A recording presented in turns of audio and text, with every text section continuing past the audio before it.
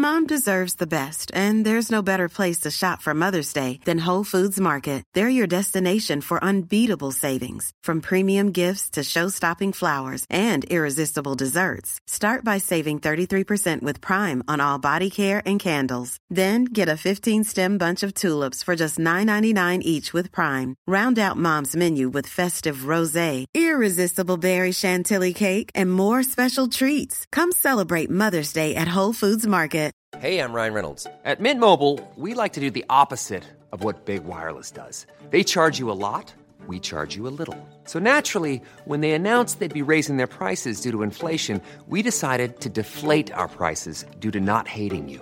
That's right. We're cutting the price of Mint Unlimited from $30 a month to just $15 a month. Give it a try at mintmobile.com/switch. $45 up front for 3 months plus taxes and fees. Promo rate for new customers for limited time. Unlimited more than 40 gigabytes per month. Slows full terms at mintmobile.com. Many of us have those stubborn pounds that seem impossible to lose, no matter how good we eat or how hard we work out. My solution is PlushCare. PlushCare is a leading telehealth provider with doctors who are there for you day and night to partner with you in your weight loss journey. They can prescribe FDA-approved weight loss medications like Wegovy and Zepbound for those who qualify. Plus, they accept most insurance plans. To get started, visit plushcare.com/weightloss. That's plushcare.com/weightloss.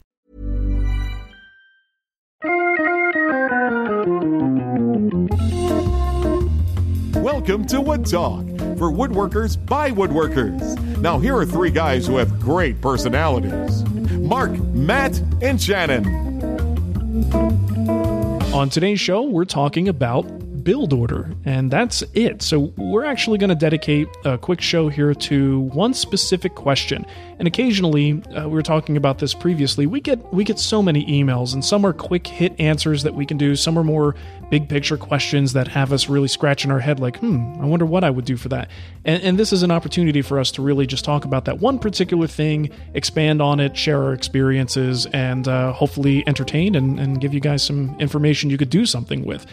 So today's question actually came from Sam, and he said very simply, what method do each of you use to figure out build order? And build order is one of those things that, well, first of all, it's got to vary from one person to the next, and certainly from project to project. So, I mean, do you guys have any hard and fast rules that you utilize in terms of build order, or do you kind of approach it as on a per project basis? Well, I think I try to prolong the glue up as long as I can, because that's like no going back. you know, if you suddenly realize, I need to be able to get that flat on the bench to do something, and I've already glued it up. And that comes from experience, from accidentally gluing things together and like having to plane a board that's at a right angle. It's a little harder to fix afterwards. Right. So just as a rule of thumb, everything I build is kind of, let's not worry about gluing it up or jaw boring it or pegging or any of that stuff until the absolute last minute, I suppose. Now, see, I don't know if this is, maybe we're looking at it in two different ways, but I tend to do things a little bit like the opposite. I want things to be assembled as fast as possible or as soon as possible, just to eliminate movement issues. So if I can get, I don't want a panel to sit around for very long before it's incorporated into the rest of the project, because then I'm trying to clamp out a bow that had I assembled sooner, it wouldn't have been a problem. But this is a perfect example. Like right away, there's something that we kind of look at a little bit differently, and neither one's necessarily wrong. It's just our personal preference with our experience. I'm very much in the same camp as you, Mark. I do. Though, in fact, I kind of wrote down my notes a little bit on this, because as much as I like to think that I have a set order, it does vary from project to project. But one thing that stays consistent is oftentimes if I have any type of big glue up, so let's say a tabletop or maybe some drawers, I need to glue a few pieces together for that. I too like to kind of get those rough dimensioned and then at least get those start to glue up so that it's taken care of, because I hate having like those stacks sitting around and waiting for them to just start warping on me. So, yeah, I'll try and get those things put together. Oftentimes, in fact, one thing I do like to do when I start building is I like to get the big pieces out of the way first. So again, this would be like, say, for the example of like a dresser. I like to get the sides, the top, again, maybe the drawer fronts taken care of. And sure, they might sit around for a little bit longer, especially the drawers. Yeah. Because when it comes to, I don't know about either of you, but when it comes to like a really complicated piece, which to me, a dresser would be a complicated piece. You have a lot of moving parts in there, regardless of whether you're doing, say, drawer slides or it's just going to be a friction fit or something. The components like the drawers, they tend to be like one of the last things I do, especially the drawer boxes. And oftentimes it has a lot to do with like relative dimensioning, because we could easily, maybe we do want to head in this direction, kind of splinter off. I know one topic that comes up quite a bit is, do you need a shop list or a chop list or anything? I mean, do you have to have a cut list there to look at and build off of, or do you kind of wing it from there as you're going through this whole entire thing? Well, I think cut lists, and Shannon, I know you're going to have something to say about this. Cut lists can be dangerous because a lot of times, like at least when I first started doing woodworking, and I guess I would put myself into maybe like a year after I really got into this stuff, as I started to get, in my mind, better, one of the things that I was striving to do was, all right, I'm going to lay out all my stuff ahead of time. So I see my cut list, I'm going to cut my parts, and even if I don't use them for a little while, this totally goes against the way I do things now, I'm going to leave it on the side, but I'm going to mill everything and batch it all out in one shot. And that turned out to be a really bad idea. And the problem is that those boards can and will move. And a lot of times, you just mentioned relative dimensioning, if you do that, you don't have the opportunity to resize parts and finesse a fit in case things aren't exactly as they are listed in the cut list or in the plan. Chances are you're never going to cut those things absolutely perfect. So although a cut list has its place, the problem with a cut list is it kind of falsely gives you a security that, okay, I know I cut everything to these sizes, my project will go together, and it's just not true. So I think the further you get away from that cut list, the better, honestly. And Shannon, I know you've got something to say about this too. Well, I think anybody who's used a cut list has done so, once. And then it's like you've got some horror story that something didn't work or something didn't line up. And if you're lucky, it's just a matter of taking more wood off. But, Murphy's Law says that it's never that. It's always the board's too short. So it always fascinates me that this whole cut list idea has perpetuated as long as it has. Because it just seems like anybody who is rigid to it ends up screwing themselves in the long run. Yeah. But at the same time, and as all three of us, as we do projects and we publish projects out on the interwebs, people who want to build it, the first thing they say is, I need a cut list. And I wonder nowadays if it's more of a kind of a term that people just use, and what they really mean is maybe a parts list. And that's what I've kind of, at least with my my hand tool school projects, I've made a very strong point to say this is a parts list, and I'll put like the little asterisk down at the bottom and say all these sizes are approximate. This just gives you an idea. So you can take that parts list and you can, if necessary, go to the lumber yard with it, and you get an idea of kind of what you need. My issue is every time I try to narrow something down onto a specific size, it changes on me. Whether it's by a piece moving or me changing my mind like midway through the project, like changing the design, which is actually probably the most common thing. And if that cut list is entirely dependent upon everything else and you change one part, I mean, it's useless at that point. So why bother in the first place, in my opinion?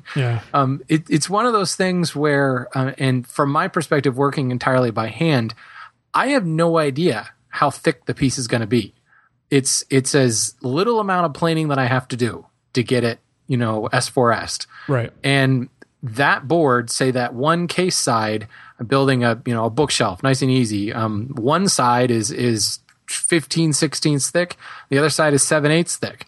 You can't tell the difference, especially, on either side of the bookcase. But then all of a sudden, if you're thinking, okay, well, all of my shelves need to be, X long. Well, suddenly you've got a little gap in your dado on one side because one bookshelf side is actually a little bit thinner. But yet you cut all your dados to the same thickness. And it ends up being a major, major problem. And it's just not worth it, in my opinion. Well, I mean, they certainly can be helpful for reference at times, so it's like, maybe even just material estimation, or maybe you're doing a particular setup that requires multiple parts and you're curious how many of the parts in this project would require the same setup so that I can make sure they're all identical. I mean, in those cases, it is nice to have it there for reference, but ultimately these are also things that you could determine like on the fly as you go. If you're familiar with the project, you should be able to point out which parts are going to receive the same sort of treatment. Well, and I think that goes back to this build order question. And that may be one of the steps in the order is kind of building that parts list, because in my experience anyway, as I'm creating that parts list, I'm kind of building the project in my mind. And I'm going, okay, well, back to this bookshelf idea. It doesn't make sense to fit, one shelf at a time. If I'm, however you're going to do it, with a router or a handsaw or chisels or whatever, if you're going to be cutting those dados for the shelf, the most accurate way to do it is laying out those dados all at the exact same time, preferably with the two case sides like clamped together or even as one board. Yeah. Say you're making it out of plywood, you have that flexibility to leave it as one sheet, cut all the dados, and then rip it down the middle. And that's where I kind of work through those, for lack of a better term, efficiencies. And you realize, I need to make sure that I cut these now and then rip it later. And that's where that parts list really helps me more than anything else. Yeah. Well, let me ask both of you this, because I know one question, or maybe one thing that listeners might be thinking about is the three of us, Shannon, you and I have more of a similar size shop, but even with Mark, with you having a little bit larger shop, we still have to think about, as we're making these pieces, as we're having these components come out, space is still, regardless, that is something that we have to think about. So when you go to build a project, where do you usually start with? I mean, I think we already mentioned before, like, the whole idea, some people will go through and mill absolutely everything at once and then have it sitting around. But do you have like a real starting point? Like I said earlier on, for me, the big thing is I like to get those big components out of the way and then have those kind of sitting, and then oftentimes, say, again, using the example of a dresser, the interior components, I oftentimes will leave those rough until I'm absolutely ready to start moving on to those things. And again, it has a lot to do, for me at least, with the space, the lack of space, because the last thing I want to do is say the entire project's going to take 25 board feet of wood. Well, 25 board feet of wood could actually be a decent amount of space being eaten up in my shop. And now if I have all these components sitting someplace and I want to make sure that they're getting proper air circulation and I don't want them to have anything spilled on them or accidentally grab the wrong one and start cutting it, then I have to start like trying to find an alternative place to put it. So, I mean, how do you guys wrestle with something like that, with, getting these components out there? Well, for me, it's a factor of time. Obviously, space is not that big of a deal for me. I don't have to like set up things like for someone who's got to roll out a jointer, or maybe you have a combination machines and it's kind of a pain to go from one operation to another. There's more for that person to think about than I have to. But for me, it's a time factor. If I'm building a project and I know that, okay, if I cut these parts, they'll be sitting around for another week because I won't be able to get to them for a week, then I just won't do it. But if I know that this one, like tomorrow, I'll be working on that, then I probably will just go ahead and batch those out just to get it done. So for me, it's more of a factor of how soon can I get to that other part, and that's when I say this big batch of things can be done together. Right. For me, it comes down to heart rate. I play one board and then I need to take a nap. So generally it's piece. Alex, by piece move by over. piece. Daddy needs to lay down. I've thought about that a couple times, but I also wonder that might be kind of this difference back to our original point where I like to kind of put glue offs until the end. I'm really working piece by piece by piece. And that's also not to say that I don't leave it in a stack of boards. If I've done all the pieces for, say, a carcass, I will dry fit it together and leave it together. Yeah. Because my joinery is just that tight. It won't move on me. So just got to throw that in there.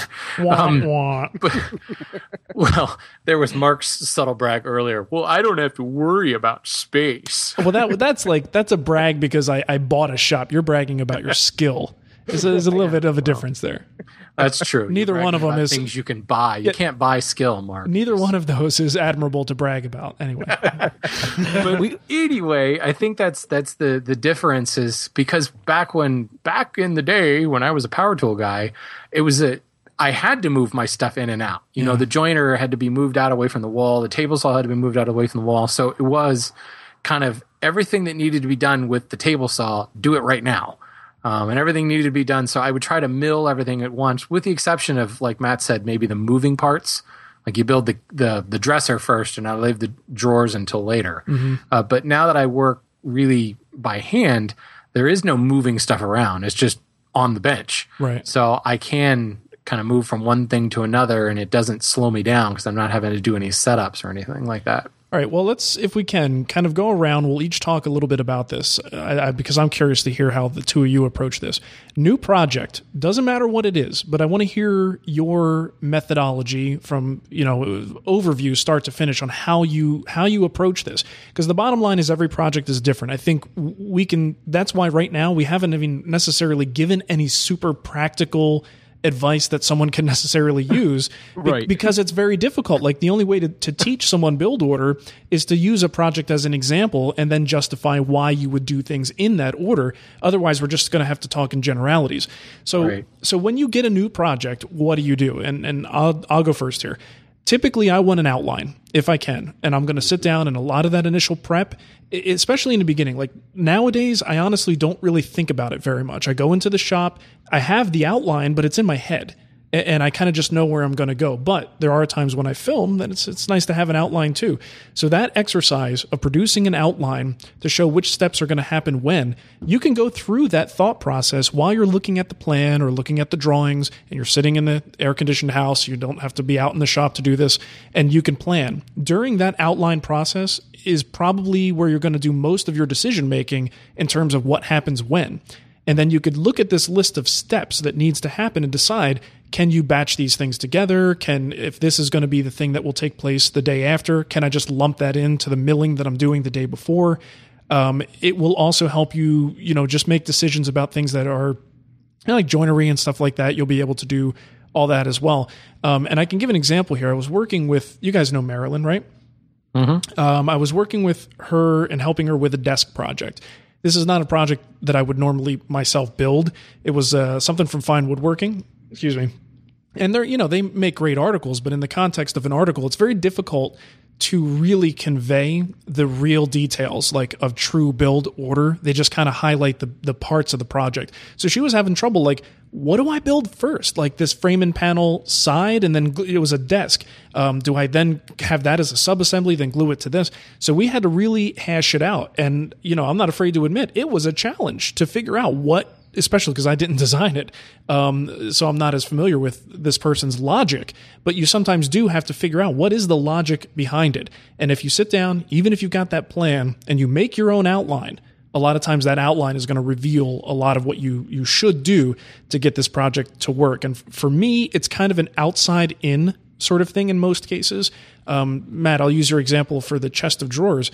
A lot of times I would much rather see that case come together and then put everything into the case. So I may I would start with my sides, my top, my bottom, and then do the joinery. And then I'd fit the shelves or the dust frames into the space. And I would take a measurement from the case when it's dry assembled and then cut that dust frame to fit. So for me, it's kind of an outside in kind of build methodology.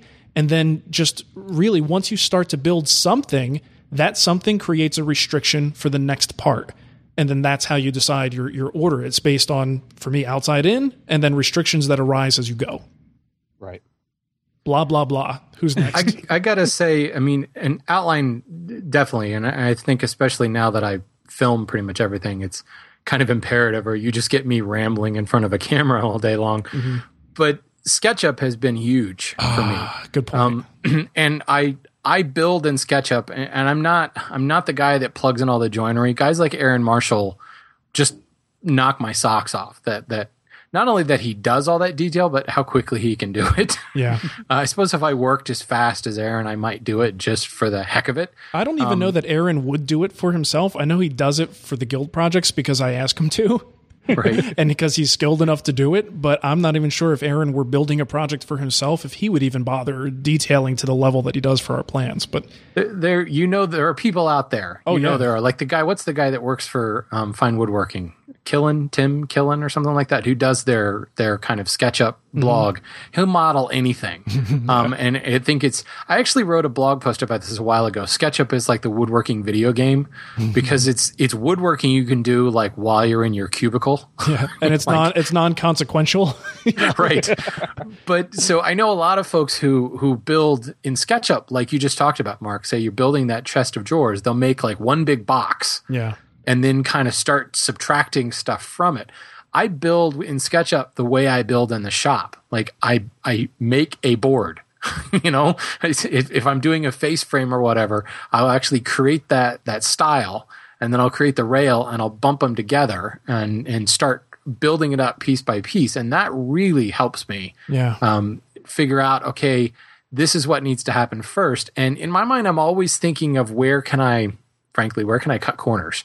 Where can I not have to worry about ripping it to exact length because I'm just going to take that measurement off something that's already assembled. Mm-hmm. And anytime I'm working in SketchUp where, you've got something like a component already built, and all you do is kind of trace that component and then push-pull, and there it's connected. That's one of those moments when I realize, this is a piece that needs to be built second or third, because it will be dimensioned entirely off of what is already built. And SketchUp really highlights that for me. Yeah, good point. Very good point. Definitely. How about you, Matt? Very similar to what you were describing, although I think I might work more like inside out, because one thing I definitely will do the thing where I'll sit down and I will kind of create that mental outline of how I'm going to tackle it first, almost like the game plan. Like, I am just going to go in there and I'm going to take this to town and I'm going to teach this wood a lesson. But then to get more technical about it, more detailed about it, one thing I will do for sure, and again, this kind of has a lot to do with my shop space, is I will start to mill my components. But again, like I mentioned, I won't go to like the things like the drawer boxes or stuff like that. I will mill the biggest components I'm most concerned about. So in the case of like the chest of drawers, I'll do the sides, the tops, the drawer front, something like that, and then also prepare the wood for like the sub assemblies. So like the drawer frames, anything that I'm going to need to actually kind of create the skeleton for the chest of drawers. And one reason why I like to mill all of that at once is, one, it's kind of nice just to get it done and over with, so I have it ready to go. But then on top of it, my dustbin will fill up awful fast, so I can get that out of the way, so I'm not slowed down for when I start moving on to anything else. Mm-hmm. And then oftentimes what I'll do from there is, once I have those things all milled, then I'll head into actually getting to the finished dimensions. So either my table saw, or if I decide I'm going to do it on my bandsaw or something, whatever tool I'm going to use, I will then kind of gang things up on there to get that all dimensioned. Excuse me, I'm getting all choked up about this. Very emotional, Matt. I just love my work order. But anyway, so I'll do something like that, and then oftentimes, as I mentioned before, the big pieces, like again the top and the sides, I'll then start gluing those up. And while those are gluing, this is often when I will start turning to those sub-assemblies to start getting them put together, start doing a little bit of the joinery, figuring out what joinery I want to do with this. Mm-hmm. And then oftentimes by the time I have those kind of set up and ready to go, I have an idea of my game plan on those too. Then usually the bigger ones are there, the glue's dried, and I can start, if I need to add joinery to them to be able to attach the sub-assemblies, then I can actually go to that. So it's like one of those, I try to get myself to the point where I'm creating components so that the next component I'm creating, because I'm going to attach it to that first one, it's all ready to go. I give myself that adequate time to have figured out, like, is this joinery going to actually work? Because how many times in this whole entire work order strategy kind of do you end up kind of deciding at the last minute, like, this joinery is just not working for me. This is absolutely, I definitely was biting off way more than I could chew. Or, you know what? I really don't like the way this is going to look the more I have a chance to have these components come together. So having that little gap time in there while I'm waiting for one to glue up or while I'm starting to work on another one, it actually gives me a chance to maybe tweak the design as necessary. Right. All right, well, let's wrap this up. I think we can all agree that there's really no one right way to do this sort of thing. So sorry, Sam, we confused you even more. But yeah, ultimately, each project does need to be evaluated for its own, its own logical series of steps. And even if there is no one right way, once you pick a path, there does tend to be some logic in that path. Like if someone said, all right, you're going to build this, and even though it's not the part that I would normally start with, they say you have to start with this part just as an exercise. Well, I could probably start from there and figure out a logical progression to get to the finish, even if it's not the original way I would have done it. So there's a lot of different ways to do it, but each time you go down a different path, on the forked road here, it probably does have some sort of logical progression. That's something I think that experience brings. And the more you build, the more projects you get under your belt, even if you're just following a plan word for word, you will start to speak the language of construction, and you'll understand why you would do something first, second, third, whatever. But it really does come down to one of those experience things. Well, Let me ask you this. Let me just throw maybe this one little idea out there. Oftentimes as a hobbyist, I mean, I definitely enjoy the build more than I do the finish portion of it. I mean, it's great when the piece gets put into place, but I would be more concerned about coming up with like the perfect build order if, say, I was making my living from this. In that case, I am going to go as hardcore efficiency and lean as possible to figure out what's going to be the best for it. But I think as a hobbyist woodworker, I just want to find what works best for me. And if that doesn't work for somebody else, well, so be it. But at the same time, as long as my end product can stand on its own, literally, I don't have to have it like, some strapping in there to keep it up against the wall or something. I don't think it really matters how we get there. Right. It is interesting. One last point, and Mark, you just said, whatever it takes to get to the finish.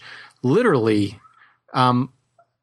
getting to the finish, do you guys find that you prep your stuff for finish like before you assemble it? I know, Mark, you were actually the first person I ever saw that did so much pre-finishing. That was a totally foreign thing until I watched one of your videos. I was like, oh, that's kind of smart.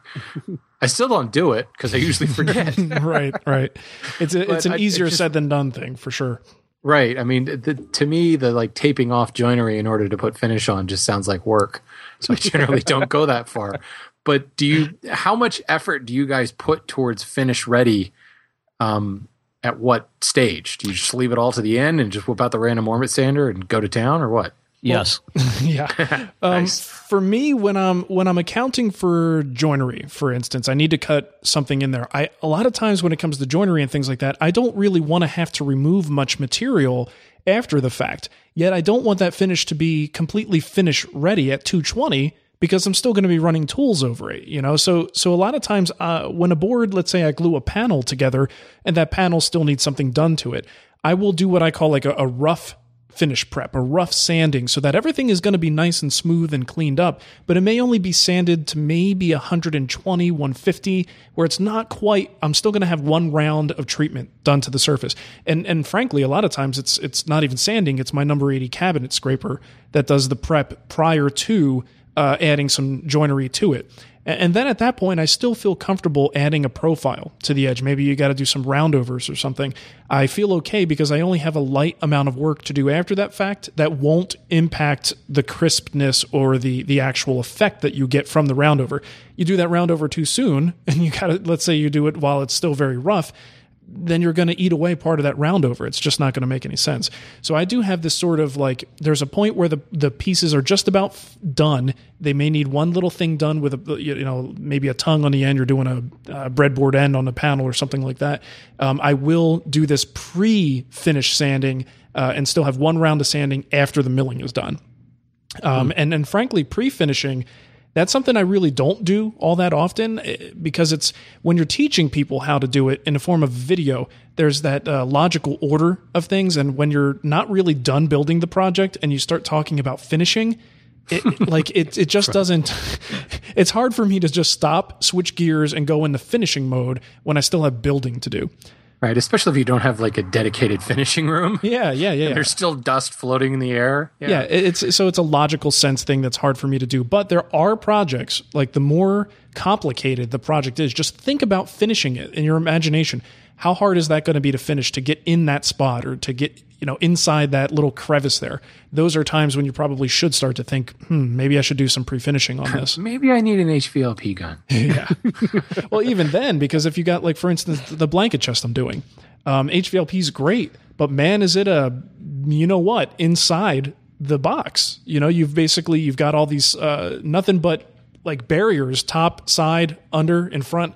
So there's so much bounce back of your spray that it's nearly impossible to get a clean finish on the inside of a case there's tricks that you can do to get better results, but ultimately there's a ton of overspray bouncing all over the place. So it can be very tricky. And sometimes on the inside of a case, it's easier to just do it by hand.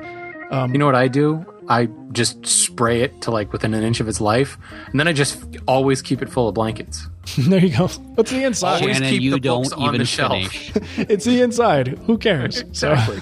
Well, the reason I asked this, because I'm still kind of caught way back at the beginning of this conversation about the whole putting off the glue up thing, and I think that's the key. Is I'm just like you, Mark. I know that if I get it finished ready, I'm gonna screw it up somewhere along the line. Yeah. But for me, since I rarely use sandpaper these days, it's obviously best for me to have a flat board that I can run a smoothing plane over. So if I assemble everything together and get it nice and dry fit, okay, now I'm ready for finish. Then I can pull it apart back to, the flat board, hit it with a smoothing plane, and then glue it up. And I think that's probably, I didn't think about it at the time, but that's probably exactly why I put off glue up to the last minute. Mm-hmm. Makes sense. All right. Well, I hope we helped, Sam. I hope we didn't confuse things more, but I doubt it. you asked, and that's what we think about it. So, so I think we'll do these a few more times in the future. I think it's fun to take a single topic and really give it a lot of love, some massaging, give it a few special chortles, and send it on its way. Absolutely, yeah. We definitely have a few more in the in our email list here, so we have plenty of things to come to. But of course, a fresh topic is always nice too. Mm-hmm. True that. All right. And it's a key point because some of these big question topics have been in our list for many, many months now. Yeah. So if you don't ever hear your question, you don't get an answer to your question, just think that's because I'm special. That's because I have provoked deeper thought.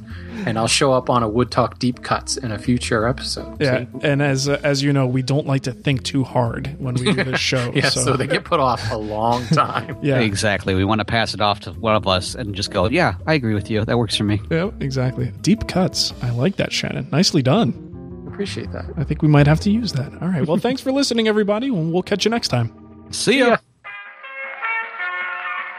This podcast is part of the Frog Pants Studios Network. For more information about this and other shows, visit frogpants.com. Audio program so good, it's like you're there.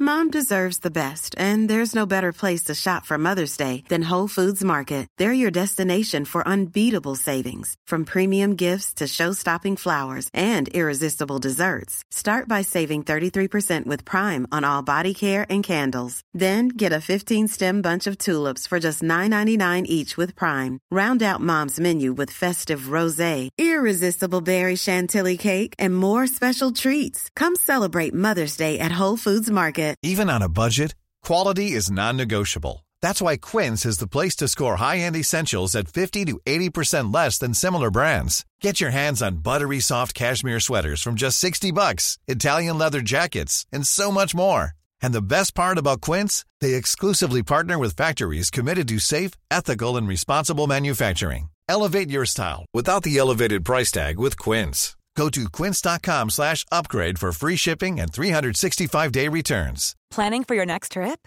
Elevate your travel style with Quince. Quince has all the jet-setting essentials you'll want for your next getaway, like European linen, premium luggage options, buttery soft Italian leather bags, and so much more. And is all priced at 50 to 80% less than similar brands.